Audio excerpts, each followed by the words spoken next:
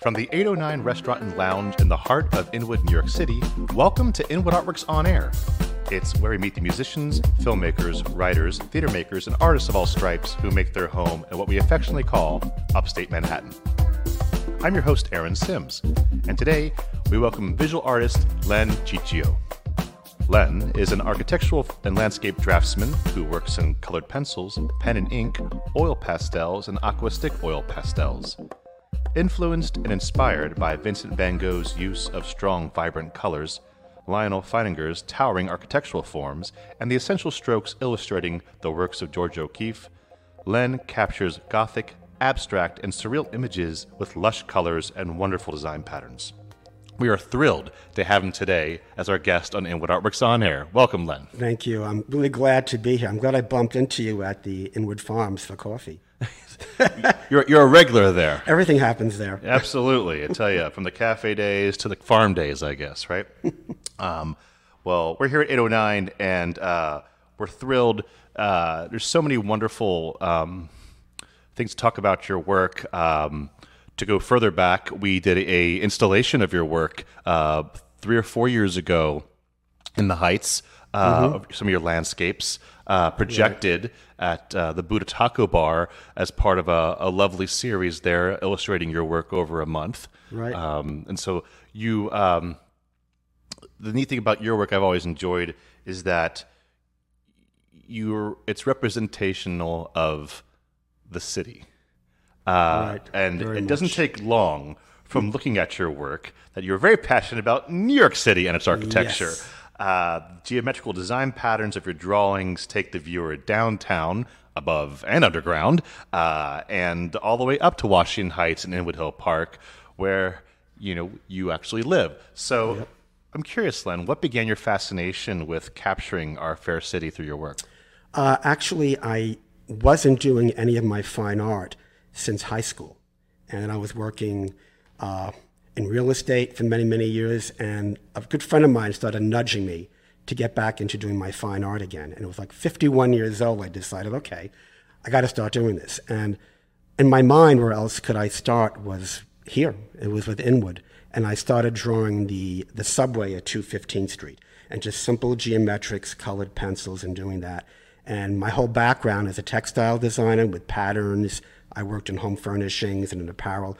All of those patterns and designs came into play. And I took the 1 train every day going to work. I took the 8 train. I went up to 181st Street, all the restaurants. The city was always a big part of my life. And I actually loved taking the subways. And I thought, what if I really envisioned this in a different way? What if I took all these patterns and lights and, these designs and really started bringing the city out, and just showing a whole new world. So that's what I'm familiar with. That's what I live with. That's what I love. And that's what all started, what comes out of you naturally, I think, is where you live and the places you love and everything. So that was me, very much part of me. It's so great to hear you say that because it's so personal. Your work is so personal, and I think as all great art is, it's very personal, even though it may be universal. And that you literally had it in your bones, starting with the 215th Street station, that familiarity, and being literally shaken over and over again, and it comes out, and there's we mentioned all those different influences, like the bright colors, the patterns, the repetition, and how those colors ebb and flow throughout those patterns that repeat. Really, really lovely illustrations. Thank you. Yeah, it's all there. I think that all I did was bring certain things out, especially like on the subways. I'd be under the 1 train on 215th Street, and I would look at the light. And I'd see how the light would create, blues and oranges and different colors. And all those girders underneath, right? Yeah. And then standing right in the middle, having to watch the traffic and just looking at the perspective and just seeing all the patterns that I remembered designing in textiles all there. Well, it's wonderful. This is a great segue, how you use the natural surroundings and environment to influence the application of line and color in your work. Let's switch gears slightly to about your landscapes in particular are greatly inspired from Washington Heights, Fort Tryon Park, and Inwood Hill Park here in northern Manhattan. which is the last natural forest here at NYC, if you didn't know right. that, folks. What is it about their natural beauty that drives you to keep going back to them repeatedly?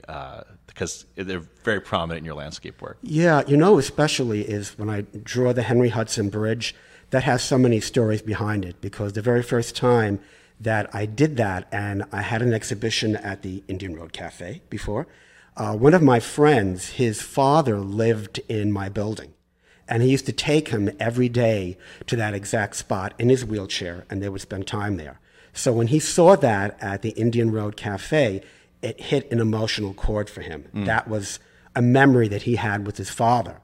And somebody else contacted me after that, and they actually, in the 1960s, lived in my building on my floor.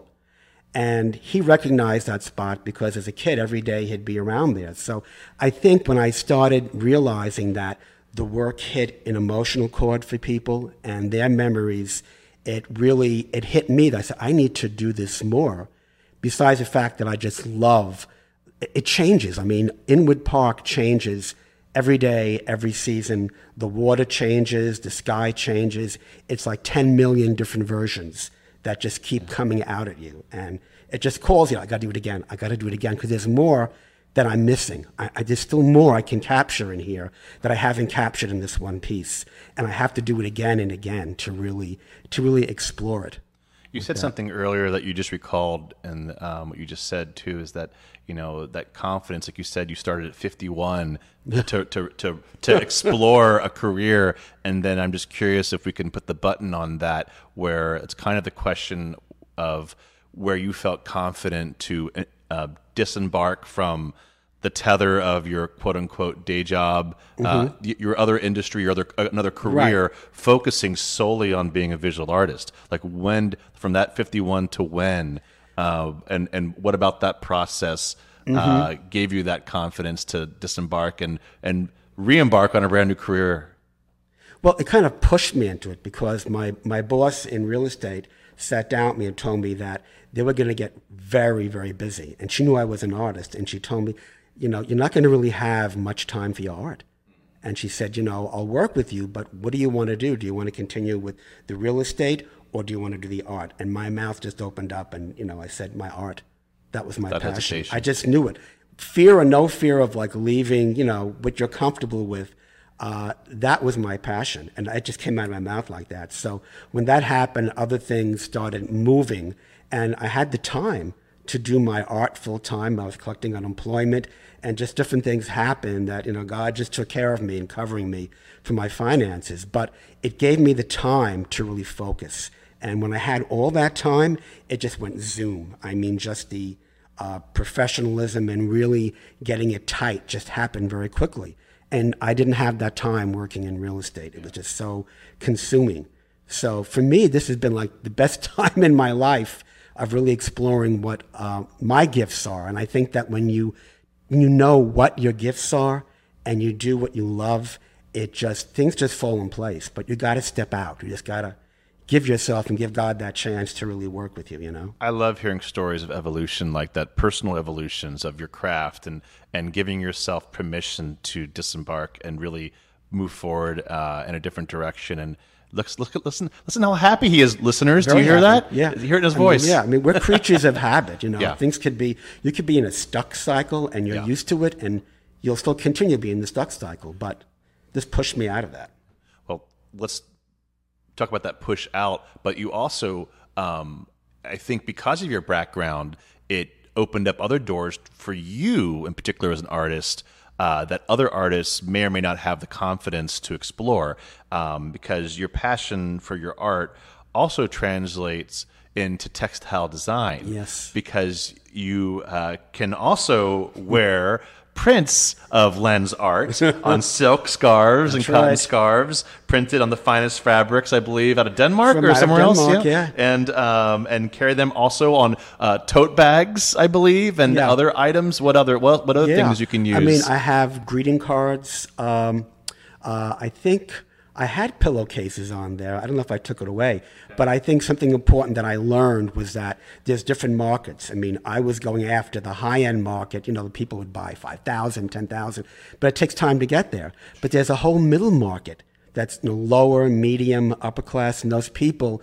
may not be able to afford that, but they can afford a $25 tote bag. You know, I can afford a set of greeting cards, or, you know, or a $65 scarf. So I think what I started learning was the business, because the business and the creativity really go together. You need them both. And I never had a really sharp business mind, but I really started learning. I just started pushing myself, and I saw that if I took one step at a time, I learned this, and then I could learn that, and what's the next thing? And you have to always think of, what do I have in my hand now? And then what's the next step? You don't have to go, oh my gosh, you know, you're looking like full-time ahead. How can I do all these things? How can I do Instagram and Facebook? And how do I go live? And how do I post? How do I market? It's like, shh, just take it one step at a time and learn. And you learn that, and it grows and it grows. So I think that's been a big change in me too over the years, is learning more about the business. And that's made me more confident in, you know, going live on Instagram and Facebook and exploring all the different mediums that I could do. Well, you do a great job in getting your name and your work out there. Thank you. And like I said, not everyone is confident. That particularly someone who is not we'll say a millennial or a TikTok generation who has seemingly a surgically attached phone to their hand, Right. who grew up with that stuff. Like, you didn't grow up with computers. I didn't Not at either, really. So I understand there's a learning curve, and also, but it's just so great that some artists just like, you know, I'm just going to do the gallery scene, or I'm just going to try to do my own shows, or sell through my website, my own prints. But you found a variety of mediums to reach audiences, and I think that's really smart. And I think that helps market your work just by being in different mediums and different forms. Yeah. It helps bring an audience to say, "Oh, you also do canvases? Why, yes, I do." Right. Do you also do? Wait. You have a photo of this? No, this is actually a drawing. You draw? Yes, of course I do. Yeah, and it's just getting, you know what, it's just getting to know people. It's all about relationships. And that's why I'm starting to get out now, like at the farmers market on Saturday. People see you, and they see the work, and it connects with the personal, emotional, but it's also just getting to know you. And it's like anything. If I can get to know you and get to trust you and see that you're a real person and you're passionate about your art, and it's not just about, I got to make the money and I got to sell it. It's like, this is what I love doing, and I'm servicing you. How can I service you? How can I meet your needs? Not just all about me. And it works in a reciprocal way. It helps you, but it's also serving people that they can look on their wall and see when they come home at the end of the day, wow, there's the Henry Hudson Bridge. Wow, there's the 215 subway. Now, there's the children's playground. And it actually calms them down, and it gives them a peace, you know. And I think that is such a great satisfaction for me to know that it affects someone's life outside of myself, you know. Well, Len, I think we've touched all the bases. We've talked about your process, your inspirations, and the execution of getting your work out there. As we close our time together, Len, can you share any new series or projects you're working on? See, right now, what I'm working on it's a series of spiral staircases, and just that whole spiral movement in all these different staircases in Manhattan, in London. So again, it's the geometrical patterns with my background in textile design. But I also have some pieces in Inwood where I took some sunsets just like a week ago on 207th Street, and just the architectural of the buildings and the sky with the orange and that blue and just the whole. So I'm going to be working on a series of those sunsets on 207th Street and the spiral staircases. It's always good to work on a few things, because one thing will stimulate the other. I love it. I agree 100%. Yeah. Well, Len, thank you so much for taking the time to share your talent and time with us. Thank you, Aaron. And where can we send people to find more about your work? You can see my work on my website, which is www.elciccio, art.com. And you'll see there's landscapes, architectural, geometrical patterns. There are the tote bags, the greeting cards. I'm all there. Go there now, buy his work. It's wonderful. I own a Len Ciccio piece as well, and I gave it to my wife as a gift, I think. Or did we for her? Well, I had to buy one for her. It was for her. I gave it, actually, yeah, it was for her. Your sister was it for? Maybe it was for her sister. For your sister. I think it was my sister. But my Yes. wife and I came to buy That's it for right, her sister. to pick. Yeah, we because did. she gave you the That's right. the final But touch. you had to have the approval, right? That's right. I mean, you got to bring in, because she's the real eye for talent, not me. Anyway, Len, thank you so much for being here. Oh my gosh, thank you, Aaron. And listeners, you can find the link to Len's work on our website in the description of this episode. So thanks for Len Ciccio for joining me on this Artist Spotlight episode of Inwood Artworks On Air. It's where we meet the musicians, filmmakers, writers, theater makers, and artists of all stripes who make their home here in Upper Manhattan. If you have a moment, please show us some love right now by rating and reviewing this podcast on Apple Podcasts. That really does help. Many thanks to 809 Restaurant and Lounge here at 112 Dyckman Street in Inwood for hosting us, and to HideSites.com for Uptown promotional support. Be sure to follow us on social media at InwoodArtworks.nyc on our website, and at Inwood Artworks on Instagram, Facebook, and Twitter to keep up with all that we do, including the Inwood Film Festival, Filmworks Al Fresco, pop-up galleries, live performances, and so much more. You can support Inwood Artworks by making a tax-free donation at our website, InwoodArtworks.nyc/donate. This program is supported by public funds from the New York City Department of Cultural Affairs in partnership with City Council. From the top of Manhattan and the bottom of our hearts, thank you so much for tuning in.